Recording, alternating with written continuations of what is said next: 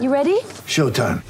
On May 3rd, summer starts with The Fall Guy. Let's do it later. Let's drink a spicy margarita. Make some bad decisions. Yes! Audiences are falling in love with the most entertaining film of the year. Fall Guy. Fall Guy? Fall Guy. That's what the poster said.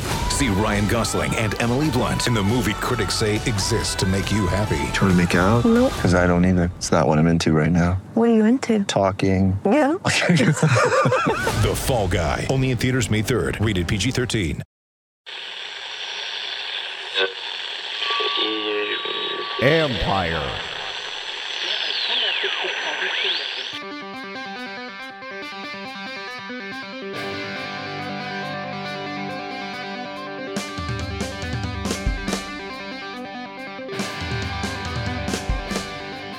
Welcome to the latest edition of All's Caps with former Capitals defenseman Carl Alsner. I'm AP hockey writer Steve Wino. Happy New Year, Carl. Yeah, happy New Year to you. It was a pretty good New Year for us. Nothing crazy going on. Just had a couple board games at the house and ended up coming down to the wire where I lost to my wife Mandy's unbelievable dice rolling skills, and I felt shame going into the new year, but otherwise it was pretty solid. What about you? I spent New Year's with friends in New York. I was dog sitting up there. Went out to a nice dinner. It was not an eventful New Year's, but it was good. I hope everybody in your family is feeling okay, right? Yeah, no, we're all good now. Everybody's symptom free. We've been still kind of keeping to ourselves for the most part. Got outside a little bit yesterday in the snow, but yeah, we're good. We're feeling healthy and hanging around. Were you in the city? I was, yes. What was the city like on New Year's? Was it buzzing? Could you feel it or not really? What was going on? It was buzzing, and I actually went skating in Central Park and kind of almost got blocked going, trying to go to a bar afterward because all the streets were closed down. So you couldn't even walk through to get to a good bar because they were blocking it off basically up to 56th Street because of all the Times Square New Year's Eve stuff. And then you go down to the kind of Fidei where I was staying, and it was fine. People were out. It was kind of a festive crowd, maybe a little bit kind of dulled down by virus stuff and all that. But it was still and the weather was great. It was 60 degrees Fahrenheit, and just it was cool to be in New York for New Year's for the first time. Yeah, I've been thinking about that. I'm like, is that one of the things that I need to try at some point? Is be in New York City for New Year's? Although I don't know, to us, I guess New Year's isn't. It's not really that big of an event. It's not something I feel like I have to celebrate every year. But I don't know, kind of being in New York for New Year's seems like it's one of those things that you should experience if you have that opportunity. But I don't really know. Yeah, and the thing is, I've always wanted to do Times Square once, but not really kind of in the crowd. I would love to rent a room or do a party that was overlooking kind of the Times Square and the Ball. That's the kind of New Year's in New York that I would like to do eventually. Yeah, that makes sense. There's actually something I've been watching a lot lately is the rollerblading group in New York City, and it looks unbelievable where they just close off. I don't know if they close off streets, but they have a ton of people. It's 40 or 50 people just rollerblading through the streets of New York City, and I'm there's a few things in that place I would really love to see happen, and it's watch the rollerbladers go by, and now obviously the Christmas tree at Rockefeller was one of the things I've always loved and was lucky to do. But the other one, is the New Year's Times Square. So I'm still up in the air, but if it's convenient, maybe I'll do it someday. Yeah, and we're all hoping 2023 will be a little bit more of a normal New Year's than even this one was, which was kind of capped at 50,000 people or whatever in Times Square. But it feels like things are going to be improving soon. The Capitals are getting guys back off the COVID list. Nick Backstrom, TJ Oshie, Connor McMichael did not skate on Tuesday because of a non-COVID illness, but we spoke to John Carlson a little bit earlier just about kind of what it's like to get guys back, and here's what he had to say about returning to practice with most of the regular Capitals lineup. You always want to be as healthy as possible, and whether that's real injuries or the other stuff, it's great to see guys. No one wants to be away from the guys. No one wants to be away from the rink, and it takes a toll on guys. I think a couple days here or there off the ice is not a big deal at all. But when you take a week, and some of these guys kind of didn't build in the break that we did have with it too, so there's a lot of time off for and the guys kind of directly before them, they were only back for not too long before they took another extended break away from the rink. So everyone's at different spots, I think, in terms of what they might need. So it's a good time to, have the opportunity to be a little flexible in terms of, like guys aren't going to skate for an hour and a half when we're playing every other day. And this allows guys to do that. And Carl, John talked about kind of the toll that it takes on guys being away from the rink. I know it's not virus related, but like when you were playing, you must have dealt with that too, right? With like if you're away with an injury or teammates away, that takes a mental toll as much as a physical toll, right? Yeah, well, I was pretty lucky that I wasn't away for injury very often. I'm knocking on wood. Yeah, you had a good career like that. Yeah, and a couple times when I was, it was during the playoffs, and everybody's kind of in the same boat. You're always together, and you're still there for treatments and all that stuff. But during the season, when you're not traveling with the team, and there's things that are going on, you're in the trenches battling with everyone, and you're hurt, and you're not there, and you're not on the road or on the plane after, and you miss out on some of that talk. Like it always felt, for me, I guess, a little bit strange when the guys would come back. It's like you miss them on the ice, but you miss them off the ice. Do they kind of almost, some of the guys, not all of them, there's some guys that are good that are just better at incorporating again right away, but sometimes it's almost like they're standing off to the side, just kind of taking things in just to join the group again, which is weird because, they may have been part of the team for years and years, but it's just, I don't know, it's just strange. You feel like I felt like they were missing out on stuff, and I didn't like that anyone on the team was missing out on anything. So yeah, it's nice that they can finally get healthy, and it's different too when you're healthy when you're injured with some sort of like bodily injury, because you can still be around the team, but when you're injured with an illness, with COVID, you can't even be around the guy. So it's just that much tougher, and that's just a weird concept to grasp. Yeah, and Martin Ferravari was back on the ice today, but he was looking winded. I mean, this is a guy who wasn't allowed to skate for a long period of time, and because he was in protocol since, I guess, Christmas Eve, really. But we're going to ask Greg Wyshynski about this later, but the Capitals lost another 3-on-3 overtime game the other day to the Devils. They're 0-7, 3-on-3 overtime. And I want to know, as a guy who probably would not have gotten much 3-on-3 time, what you think is the reason why the Capitals stink in these situations? Oh, man, it's tough. It's a little bit perplexing. I feel like they should be better in them, but I think the key to 3-on-3 is, well, obviously you need to create some sort of odd man situation. Yes. I think that's the number one thing, and you do that through some sort of transition, whether it's during a change or maybe a pick or a little bit of confusion in the D zone. And so it's speed comes into factor a lot as well, making sure you got guys out there that can scoot and that are, have some energy, I guess, too. And so I don't know if it's maybe needing a little bit more of a game plan going into that, like when you're on the D side and the team's coming at you, you try and, stay inside a little bit more and reserve some energy so that, guys aren't getting out of position, or it's on the offensive side trying to come up with a couple it's almost like a face-off play. Come up with a face-off play, but it's in the neutral zone instead, where you can find a way to get a little bit of separation, and then shooting off of a pass where you can get the goalie moving.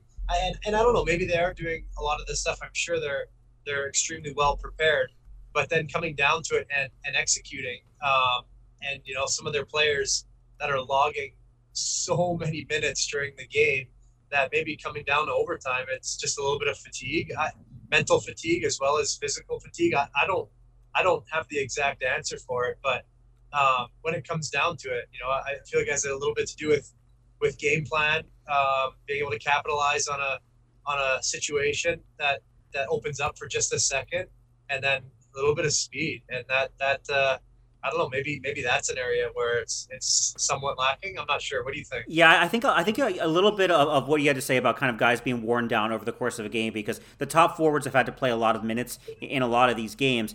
I think a little of it's been bad luck, but I'm going to throw one stat at you. The Capitals are the worst team in the league at faceoffs, and most of the time I think faceoffs are very overrated. But in a situation like overtime, where you need to have possession of the puck, if you're then chasing it because you're losing all these opening draw faceoffs and the few faceoffs in overtime, and then all of a sudden you have to kind of play D, I think there's an extra fatigue factor there because they just can't win a faceoff at this point. Absolutely. It's one of the stats I look at every single time when I check the sheet after the game, is to see where the Caps are at on their faceoffs. I've noticed that for the most part they're almost always under 50%. So I guess that leads into being one of the worst teams in the circle. And that was, so when you said I probably didn't play much overtime, that was the only time that I would play was off the opening face-off in overtime. And if we had to play on D, I would go in there and play D. And yeah, that in overtime, it's all about possession. You do not want to give it away unless you have a clear scoring chance. You know, that's like one of the rules right there. And so they'll hold on to a puck for a minute and a half, 2 minutes if they can, and get the other team will get a change in and try and get tired guys on the ice by running them around. And then if you don't have that possession, it's almost impossible to get it back, at least without giving up a pretty high quality scoring chance. And coaches always harp on it. Like you can plan until you're blue in the face, but if you don't get the puck to have a chance to go and execute that plan, like what's the point of planning? You know, and they have guys that can be good in the face-off dot, but you know, Nick hasn't been out there much, and you know, Lars can be good too. And it's just, you know, maybe that'll change, but yeah, you need puck possession, and it's not just the centerman. Much of that relies on the wingers too. And when the centermen are having a tough go, like you rely heavily on your wingers to try and find a way. Just tie it up every single time, and let somebody else come in there and battle for you. But yeah, it's a bad feeling when you're not winning any draws. You're chasing the puck all night. But look, worse than faceoffs in the league, but tied for the most points in the league with the New York Rangers. Next segment, we're going to talk with Greg Wyshynski, some Capital stuff, go around the league, talk some Olympics, maybe those red-hot Rangers and the ice cold about to fire their coach, Edmonton Oilers. We'll be back on All's Caps. Get ready for the greatest roast of all time, the Roast of Tom Brady, a Netflix live event happening May 5th. Hosted by Kevin Hart, the 7-time world champion gets his cleats held to the fire by famous friends and frenemies on an unforgettable night where everything is fair game. Tune in on May 5th at 5 p.m. Pacific time for the Roast of Tom Brady, live only on Netflix. With threats to our nation waiting around every corner, adaptability is more important than ever. When conditions change without notice, quick strategic thinking is crucial. And with obstacles consistently impending, determination is essential in overcoming them. It's this willingness, decisiveness, and resilience that sets Marines apart. With our fighting spirit, we don't just fight battles, we win them. Marines are the constant our nation counts on to fight the unknown. And through adaptable problem solving, we do just that. Learn more at marines.com. Welcome back to All's Caps. I'm AP hockey writer Steve Winer with former Capitals defenseman Carl Alsner, and we are joined by ESPN's Greg Wyshynski, podcast expert. Happy New Year, Greg. Happy New Year to you guys. I am an expert of many things, although hockey podcasts not necessarily one of them these days. But that's fine. I'm here on this one. I didn't mean to rub salt in the wound, but I was in New York City the same time you were. You were able to enjoy some family time over New Year's? Oh yeah, for sure. Me and the kiddo and the wife. I took the kid to go see the new Spider-Man movie, and now she is all in on Tom Holland. She asked me if the Holland Tunnel was named after Tom Holland. I said it predated him by a few years, and so she's all in on the Spider-Man thing, which I appreciate. What would you guys get at the movie? What's your movie snack? Oh God, so I'm a popcorn guy. I love popcorn. I love butter on the popcorn from the butter machine. And I love putting so much salt on top of that butter to the point where my heart starts to hurt. But the problem is, one, obviously that's no way to live life, and two, it is literally impossible to use the butter machine at the movie theater and not come home with stains on your pants that you need to do a 17-step program with OxyClean, vinegar, and all this other stuff to get the stains out of your pants. Like that butter oil is like it defeats any cleaning product you possibly have to de-stain your clothes. So there's a downside. But in the moment, though, Carl, man, there's no beating over salted buttery popcorn. That's, I can agree with that. Have you ever done where you take like a bag of M&Ms or M&M peanuts, ripped it open and dumped it into the popcorn so you get a surprise every now and then? Absolutely. It's kind of like the same vibe as dunking your fries in ice cream, but it also is the same vibe as like getting a really good bag of trail mix where you've got your salty and then your sweet. And so I'm not a huge fan of it. I'd like to keep my popcorn pristine and not sully it with any chocolate products. But if someone had a bag of popcorn with chocolate products thrown into it, I'm not going to, look a gift horse in the mouth. Of course I'm going to stick my hands in there. You people are nuts. Carl, have your kids, are they into the Spider-Man? Have you taken them to the movies lately? The last movie we took them to was the Paw Patrol movie, but I'm not sure. Our oldest son is kind of into Spider-Man. Actually, I guess the little guy is too, but I don't think he's he's not really at that movie age yet, where I can take him to the theater and feel comfortable that he's not going to ruin it for everybody else. Like a movie where people want to actually listen and hear what's going on. Like a kid's movie, you kind of expect it, but something where you need to pay attention. I don't think I'd risk bringing him to it just yet. We just watch him at home. Actually, we got some Nintendo Switches for Christmas, and they started playing those actually, and I was watching them play. I think it's still called Mario Kart, and they're getting pretty good. One of them finished first in the race, the other one finished second. I'm like, okay, I finally have some competition to play. So I think they're getting more into like the racing video games than they are to watching movies. That's fantastic. That means they'll be really good at it by the time that they are in an off day during the Stanley Cup final and have to just stay in the hotel the entire day playing their teammates in Mario Kart. Exactly. Yeah, those are the good days right there. That'll be the next pandemic. The Switch is fantastic. I have one too. I find I grew up a Nintendo boy, so I've always been more apt to play Nintendo consoles. But the Switch is cool because there's so many different levels of gameplay. Like you can have like a 5-year-old or a 4-year-old and know that you've got games for them, and then do the other more complicated Zelda kind of stuff. So I appreciate the Switch. They don't have hockey games for the Switch, though, right?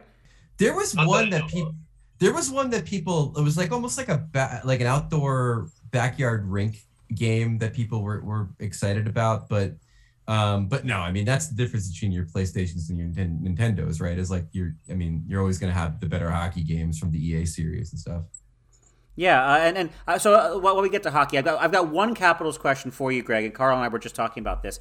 This team stinks at 3-on-3 overtime, and there's a lot of talented players on this team, but they're 0-7, lost to your New Jersey Devils in overtime the other day. Any theories on why this is happening? Yeah, 3-on-3 is completely random. It's like, maybe the problem is that the Capitals try to play, which is always going to be a death knell for any team in the 3-on-3. I wrote about this recently on ESPN, the idea that like the teams that are playing anti-hockey in the 3-on-3 are the ones that are in some cases thriving because they're sucking all the fun out of it and trying to, micromanage what happens in the 3-on-3. I mean, the good news is that, and this goes to any team that struggles in the 3-on-3 or loses a bunch of shootouts, is that it becomes completely immaterial when the games start mattering. Sure, of course. Yeah, give me a team that's good at 5-on-5. Give me a team that can, kill a penalty when necessary, and I'll be happy. Especially if it's a team that like the Capitals that aren't necessarily suffering in the standings because they're leaving points on the table. Yeah, and this is another reason I think Carl is I was just saying to somebody else that Ovechkin scoring all his goals on 5-on-5, and this team being good at 5-on-5 leads me to believe that there are good things coming playoff time. Well, yeah, I mean, for sure. Like Greg said there, if you're a playoff team and the points don't really matter as much, then it's not really an issue. But those teams where they do matter and they suck in overtime and they can't squeak out those few points, they might matter at the end. But yeah, in terms of the Caps, I mean, I don't think it's anything to really worry about right now. But if for some reason it comes down to the wire where they need a couple points here and there, then that is a nice way to make them up. Yeah, and also we should be happy that Ovechkin isn't scoring a bunch of goals in the 3-on-3, so we don't have a bunch of people whining about the quality of goals that he's scoring during the Gretzky chase. Wait, can I whine about the empty net goals? Am I allowed to do that? No, you're not allowed to whine about the empty net goals. This has been litigated for years. The reason why the empty net goals are fine by me, and he's obviously, I think he scored more than anybody else in NHL history. I think empty netters. At least if not the most, he was in the conversation for the most. You have to, and correct me if I'm wrong, Carl, but like you have to be good enough to be out there. Like you have to, if you're a liability, then you're not going to be out in that situation. So the idea that Ovechkin is out there, not only because of his scoring prowess and the ability to find the net in that situation, but also like he's good enough to be out there in that situation. He's not going to, it's not like you're all of a sudden playing 5-on-3 because you've got a liability out there. If he's good enough to be out there, he's good enough to score an empty netter, and I think those goals are fine. Well, I will say this: it's been debated over the years on who goes out there for those, and I think for the most part you put out your top defensive players just because you're trying to kill it. But there's also another way to look at it is where you put guys out there that are good offensively and can protect the puck and rag the puck, and when given an opportunity to score, can score, because then you can put a nail in the coffin a lot sooner. But it is something that's interesting that he goes out very, very often on with an empty net situation, but doesn't usually go out for the penalty kill. So it's one of those things where you can kind of look at it either way. Now especially I'm on the side of him, getting him out there as much as possible to give him an opportunity to score. And I think as long as they are, scoring more or winning more of those games than losing, when those guys that are considered your offensive guys out there in a 6-on-5 situation, then yeah, keep it going. But yes, you are correct. Typically, you have to be to a certain level to be out there in the final minutes. And to be fair, Greg, I'm not actually whining about the goals. I just like arguing with you about something. So if it was just if I can argue about this, then that's fine. Well, the great thing about the empty net situation, also, like, what was your points per 60 as a defensive defenseman during the empty net situation? Like how many points did you pick up just dumping the puck out and having Ovi find it to find the empty netter? No, it's true. I'd have to go and look at that stat, but I definitely got a few points in that situation because it was all I had to do was just get the puck out across the blue line and someone could skate into it, or a couple empty net goals myself. So yeah, it's a good point for sure. I like having those guys out there for that reason, as long as they're willing to also block the shot and get in the lane, do what's necessary. Then by all means, stick whoever you want out there, as long as they're willing to do the job. Greg, I know things are changing on a weekly, daily, hourly basis, but are we both going to Beijing for the non-NHL Olympics? That is correct. ESPN told me recently that I'm still going. Emily, I think, is hanging back to do TV coverage, but I'm going to be there, not only covering the hockey, but kind of doing what you're doing, which is kind of covering all facets of the Winter Games. I am going to be arriving after the All-Star game, so I'll be missing the You lucky bastard. I know, right? But I know. I get to go to Vegas and then go to Beijing afterwards.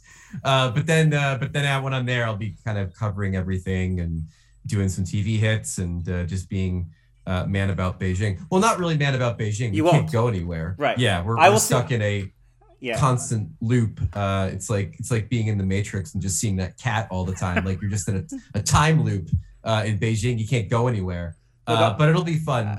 You and I are both Olympics nerds, so I know that's a good time for both of us. Yeah, I don't know if we're going to have the burrito out of the truck outside like we did in Sochi 8 years ago, but I'll see you at the rink and I'll see you at the bar, I'm sure. Yeah, and it should be fun, right? I mean, the men's tournament the men's tournament, who the hell knows? Like, it wasn't exactly the greatest hockey in Pyeongchang, but the women's, I mean, like, we're going to get 2 USA-Canada games with the women. So it's just, that's all you care about. It's like one of the single greatest things in hockey, period, right now is the USA-Canada rivalry on the women's side. Yeah, and I'm sure I'm going to be doing a bunch of women's hockey over there too. Our buddy Eric Fair, who was on a guest on this podcast before, is going to be part of Team Canada. There's going to be some guys that people have heard of. Philippe Mallet, former Capitals great Philippe Mallet, possibly on Team Canada too. I guess Eric Stahl, Devin Dubnyk, a handful of people we know. David Quinn coaching the U.S. team. And I was there for Pyeongchang in 2018 too. It's not a best-on-best tournament, but as I keep talking to people about, it's still a damn Olympic gold medal. It is, but I mean, part of the reason I'm going to Beijing, I'm actually fourth line right wing for Team USA. Oh, okay. So you're the guy. Okay. Yeah, they had to go down the list a little bit, so I don't want to get your hopes dashed, but yeah, I'm playing. So Hey, at least you get that opportunity. I would take anything to go. I'd be a ninth defenseman just to go there and soak it all in. I want to watch the other sports though. That's like, of course, hockey is a focus, but I'd love to just go and see some of the other things going on there. Yeah, that's one of the fun things too, that I'm not sure how much the players who are going this time are going to be able to do, because everyone's going to be kind of limited in their movements, and everyone's trying to not test positive. And I think, Carl, you would be there if anyone else on earth were coaching Team Canada. I would send a resume in if anyone else was coaching it. Absolutely, I'd try. The other thing too is that they're not going to get the typical Olympic experience of being able to go around Beijing and see the sites and the temples and the whole thing, but they will get a chance to be in the village. And in talking to athletes through the years, like, that experience is pretty cool to bump into people from other sports from your country that you might have known through training, to bump into famous Olympians that are just there in the village going to the cafeteria or whatever. There's still going to be that experience, I think, for them, but everything else is just going to be so off the table, and it's going to be so regimented. It's going to be literally wake up in the village, hop on the transportation, go to the venue, then come back straight away, which sucks, but I mean, that's just kind of the way of the world these days. Yeah, and Carl and I had talked about the World Cup idea when Elliot Friedman was on last week. It has to come back, right? Like the NHL and the PA have to do a World Cup in 2024. Am I wrong? Oh no, it's definitely going to come back, because the players are going to drive that conversation too. Right. I mean, when you hear people like McDavid speaking up already about it, and other players kind of speaking up about it, I said this the other day, I would love to see a Venn diagram of the people who complain about there being bad teams in World Junior that get whacked by Canada, and the amount of people that want to see like Slovakia in the World Cup. Like, it's the same thing for me. The people that are so against the Team Europe and the Team North America concept, and want to see, like, because those teams are not going to be populated by NHL players, right? Or if they are, it's going to be a very thin roster. So I kind of love the format that they had in 2016 with those two sort of amalgamation teams, because, and I know the argument is we should have a best on best tournament. Well, that's fine, but it's still not the Olympics. And it'll never be the Olympics. Once that genie escaped the bottle in 1998, it's never getting stuff back in. So you might as well just try to have a fun hockey tournament. And I think the change I'd make is that Team USA and Team Canada should get their choice of the U23 players, if that's what we're doing again. We're not doing that again. We're not doing that again. Well, stop. I think you should. I know they're not. They're going to have a fake Olympic tournament. But like, I would be fine if they did it again, as long as those, like, every nation gets their pick of young players. So it's not a situation where you have a Canadian team that can't have Connor McDavid, or you have an American team that can't have Austin Matthews. Like, that was dumb. Carl, where are you at on fake teams? I'd rather not any fake teams, actually. I don't know. I think if they can get it as close to what the Olympics is going to be, then great. I don't think they need to, maybe not a nice way to put it, but water down the tournament with too many teams that don't have a chance to win, I guess is the honest truth. Yeah, and then that way the guys don't have to play so many extra games. So yeah, it would be nice, but there's still so many good players from other countries that could make up one pretty strong team, but I don't think you need to have more than one team that's made up of multiple countries or young players or anything like that. Could we put Czechoslovakia back together just for one tournament? Well, I think that the happy medium would be to invite the Swiss, who have a good number of players, right? And I think they could be a pretty decent team, and then have like a Team Europe. Because here's the problem with this new World Cup. It's the same problem that we had in the old World Cup, which is, if you remember, Slovenia was in the Sochi Games. Yep. Everybody was on the Kopitar tip. They made Team Europe ostensibly so Kopitar would have a place to play. Now we have an even bigger problem, which is that one of the top 3 players in the world is from Germany. That's the problem right now with this World Cup. One of the top 3 players. Okay, so Philipp Grubauer's the goalie for Germany. Okay, so I have Germany in the tournament. You're going to put Germany in the tournament? Of course. Again, same problem you had before. So you're saying Switzerland and Germany. Okay, so what happens to the Slovakian players? They're playing again. I'm putting them with the Czechs. I'm putting Czechoslovakia together for one tournament. Okay, but my point is this, and I think Carl's kind of hitting the point, which is that you find another European team, and then you do an amalgamation team, so you can get Draisaitl in the tournament. But one team instead of the under 23. Like I was more okay with the Team Europe of guys who didn't have anywhere else to play than the Team North America. Okay, that's fine, but you might have to do it again, which again will defy the rules of what people want from a quote-unquote best-on-best tournament, because it won't look like the Olympics. But there's absolutely no reason why the NHL should create a tournament that leaves one of their top 3 stars on the outside looking in. They can't do it. It's stupid. You know what that's called, though, Greg? It's called the NHL playoffs when the Oilers miss. You're right. Well, then you're gonna have 2 of the top 5 players in the world not in the playoffs. But why though? Counterpoint to that, the last time we had a fake tournament was the COVID bubble playoffs, and they found a way to get 24 teams in there just to get marquee players and just to get marquee teams into the tournament. So it can be done. Look, you can do whatever you want. Like, we're literally making up the rules as we go along here. The NHL can do whatever it really wants, and we're all going to have fun, and we're going to argue, and that's the fun of sports. At the end of the day, right? Yeah, I'd say that's true. I think I like the idea of maybe just doing one throw together European team of all the extra countries that are around. They'll field a pretty decent team, I think, and then that way everybody's happy. But as long as we get the big I guess 4 or 5 countries in there, then I think overall people will be happy about it. So just find a way. Good. Here's the real question though, guys. The real question is when do you hold this tournament? Because I think one of the problems with the 2016 version was holding it in September, where none of the guys were in shape yet, and the hockey was kind of bad. Do you shut down the season in February for the World Cup? I would. Yeah, that'd be my choice. You could even do it.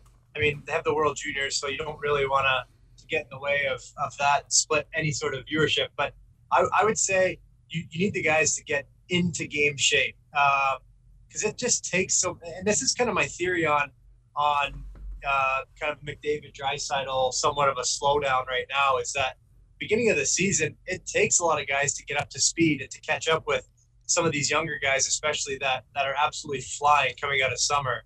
And then once the season gets going, everybody starts to even out a little bit. So I think you got to give it at minimum a month before you can start a tournament like that, because you want everybody to be firing. You don't want just the 23 and under team that's going to be going, and a lot of the older guys are still trying to warm up the engine. I got an idea for you. What about doing it between Thanksgiving and Christmas of 2023? So you basically say we're going to have a Thanksgiving break, we're going to have everybody go away, and then that Monday camps can open, and you basically do the tournament where the finals on the 22nd or the 23rd. Everybody gets off the next few days after, and we all come back for right after Christmas. I like that idea a lot, because you're holding the tournament at a time when nobody cares about the regular season.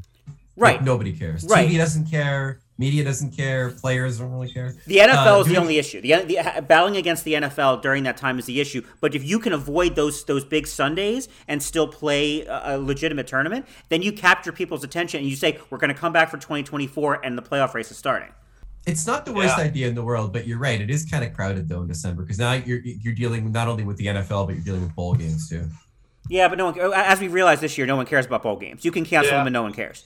I mean, as a Maryland grad, I cared. Well, congratulations on the One as Pinstripe Bowl, a baby. as a fellow Maryland grad, very happy about the victory in the Pinstripe Bowl, I think it was, at Yankee Stadium against Virginia Tech. Greg Wyshynski is joining Carl Alsner and I here on All's Caps. When we come back, Carl's going to quiz Greg with Carl's stupid questions. When you need mealtime inspiration, it's worth shopping Kroger, where you'll find over 30,000 mouth-watering choices that excite your inner foodie. And no matter what tasty choice you make, you'll enjoy our everyday low prices, plus extra ways to save, like digital coupons worth over $600 each week. You can also save up to $1 off per gallon at the pump with fuel points. More savings and more inspiring flavors make shopping Kroger worth it every time. Kroger, fresh for everyone. Fuel restrictions apply.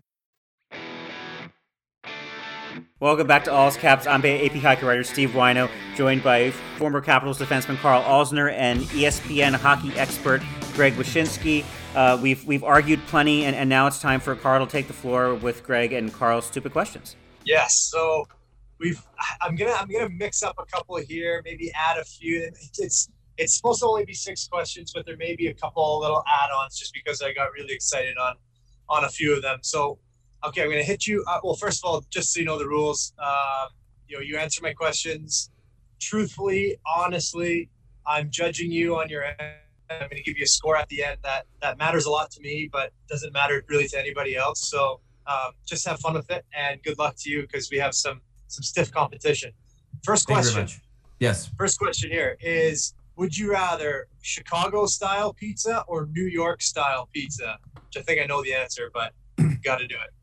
Well, I mean, New York style pizza ultimately wins because I think the best slice of New York pizza is better than the best slice of Chicago style pizza. But, just sit around a table with your friends and, they bring over the big silver dish with the big clamps. Like they got to use the jaws of life to bring it over to you. Like there's something really nice about that too. But ultimately the best slice of New York pizza, which by the way is Joe's Pizza in the Village, pepperoni. Cash only, is better than any Chicago style pizza. And I'll let me add here, Chicago pizza is fantastic. It's just not pizza. It's more of a pie or a casserole than it is actual pizza. I'm going to add a different definition, just like you do with hot dogs, Carl. Interesting. Okay, we may have a new conversation right here. Well, then side note, okay, would you consider flatbread to be a pizza, or is flatbread in its own category? Yeah, no, flatbread's a pizza. It's just dough covered with cheese and toppings. I mean, that definitely qualifies as a pizza. I mean, it's like a crustless pizza. We just had the flatbread from our good friends at Trader Joe's, which is it's got like mushrooms. It has like truffles or some such on it. It's really tasty, and it's good for like if you don't want to cook. But it's definitely still a pizza. I mean, you put it in the oven, crust cooks up, cheese melts, pizza. Yeah, that counts. Agreed. Okay, next question here. If you're going to be pulling an all-nighter, what's going to help you get through that? Is it loud music? Is it caffeine? What's going to be your secret weapon? I drink so much coffee during the day that it is merely there to keep me at a level of energy. It is no longer something that would turbo boost me. For that, I would need like a double espresso, but I do have a very specific answer to your question, which is a 12-ounce, not sugar-free, but less sugar Red Bull. You know, the light blue can versus the dark blue, but not the black one that's like no sugar, like the one in between. But you're basically like your Diet Coke between Coke Zero and regular Coke. That Red Bull, 12 ounces. And I drink it before live shows that we do. I drink it before going on television. It's like my turbo boost of choice, and it gets me to where I need to go. That is exactly what I would say too. That's a perfect answer. That's what I would have whenever I had a game where I just felt like I just didn't quite have enough. I'd always go for one of those Red Bulls. I know exactly the label, so hell of an answer. Let me just say that right there. Great job. All right, next one here. What's your favorite childhood TV show? Favorite childhood TV show? Well, I mean, there's different phases of childhood, right? So I would say as a younger kid, like coming home, watching cartoons kind of deal. I was in that sort of like Masters of the Universe, G.I. Joe kind of cartoon thing. But I'll go a little bit further than that and say, if we're talking like animated shows on like TV in the afternoon, probably Batman the Animated Series would be that. But my favorite show as a kid remained my favorite show as an adult, which was Mystery Science Theater 3000, where the dude and the two robot puppets were forced to watch bad movies and make jokes about them. So either of those answers would be applicable. I was going to ask you a follow-up, and if there was some sort of jingle, like opening jingle to any of those, but I don't know any of them. So if there is, and you can sing it, you would get bonus points. Oh, yeah. Well, the Batman one's easy because it was just the Danny Elfman music from the 1989 Batman film that and then Mystery Science Theater had a song with lyrics, but I'm not going to sing that because it'd be lost on you. You didn't watch the show. But we may have a couple of viewers that know it. In the not too distant future, next Sunday AD, there was a guy named Joel, not too different from you or me.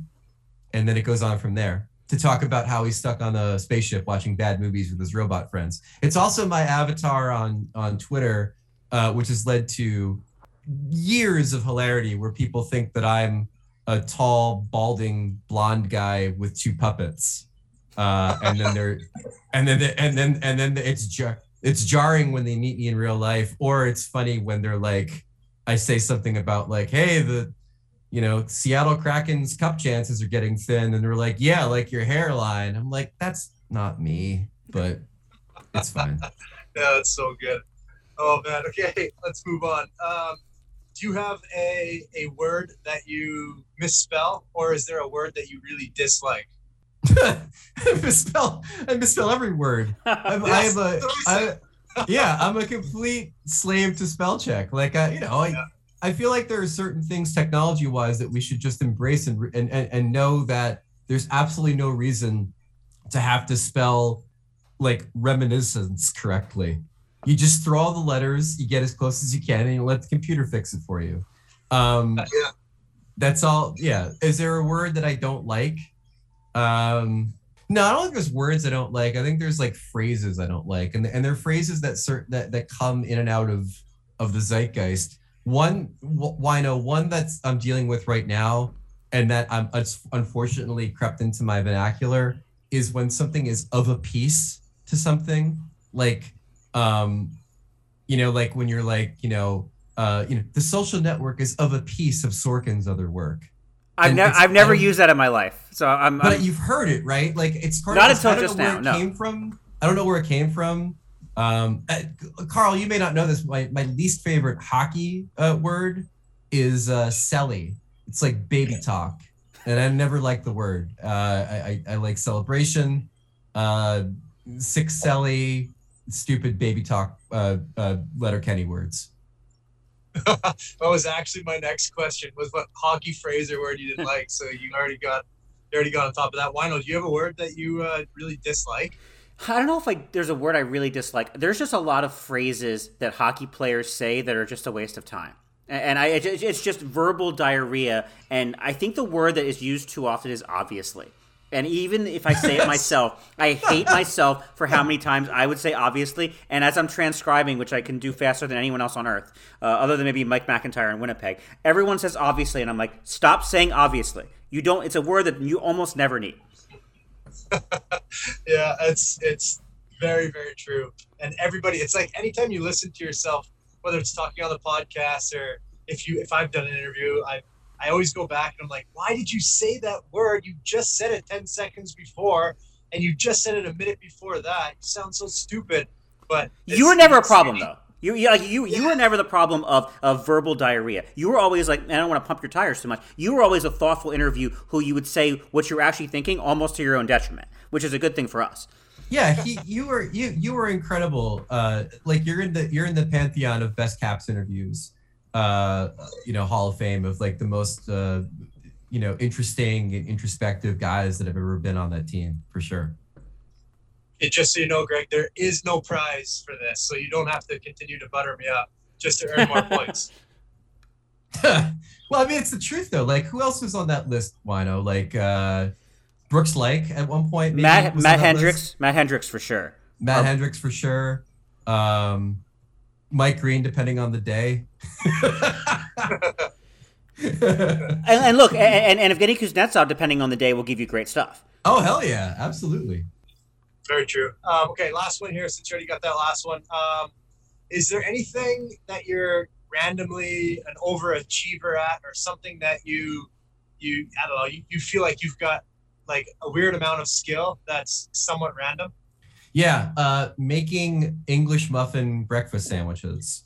I'm married to a really good cook.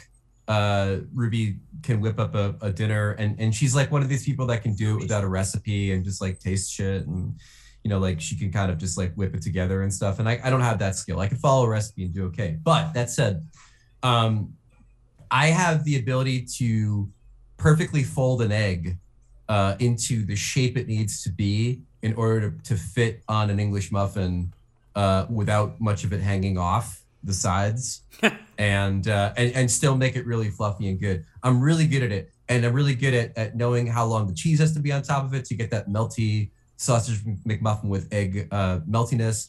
I'm good at knowing exactly how much bacon needs to be on the English muffin in order to not overload it. And I'm really good at condiments too. I'm a ketchup guy. Not everybody is, but you know, if you've got some Cholula hot sauce or like some Chipotle mayo, I can whip you up a good alternative to ketchup breakfast sandwich. That's like my probably hidden skill, very hidden, because I mean, who else am I cooking for if not my wife or my kid? I'm coming over now. Next time I visit New York, you're making me one of these. But I'm really good at it. It's definitely like the thing that I would say is like a hidden talent. That's unbelievable. I mean, it's funny when you talk about following a recipe. I feel like I can follow a recipe, but the other day I threw vanilla milk in our kids' mac and cheese and turned it into vanilla mac and cheese. Not the worst thing I've ever tasted, but it's simple. You can't screw up mac and cheese, but I found a way. So I guess like cooking. I like cooking and I like following a recipe. And it's something that kind of like 8 out of 9 times it'll relax me. And then that 9th time when something's gone awry, I've overcooked something, and I have a complete immature freak out about ruining life for the people that I love, you know, and squandering ingredients, I think, which is also like taking me back to my middle class upbringing in New Jersey, where, you know, resources are scarce. So you don't want to overcook something that cost a lot of money, like fish or scallops or something. So that 9th time out of you know, the times of making a recipe is a stressful situation. Well, I would go ahead and say that was pretty solid answering. Just quick tally here in my head since I'm driving. Yeah, I think you, with all the bonus points that you were able to accumulate there, you're at 274 points, which absolutely smashes everybody else that we've had so far. So wow. Very, very impressive. That's unbelievable. That's so cool. I appreciate that. Thank you for the insightful questions. I know that when it comes playoff time, bonus points don't matter. So I know I'm going to have to be solid at 5-on-5, but I think I've had a really strong showing here. Yeah, good play. You just set the bar for everybody. If anyone who wants to ever do good at this game, I'm going to refer them to this episode so they can try. The first place, Greg Wyshynski, the tied for first place Washington Capitals. Greg, thank you very much for joining us on All's Caps. Anytime. Thanks for having me, and continued success. And don't give up on that Olympic dream, Carl. There's still time. Appreciate that. Thanks. Thanks everybody for joining us. And Carl and I will talk to you next week on All's Caps.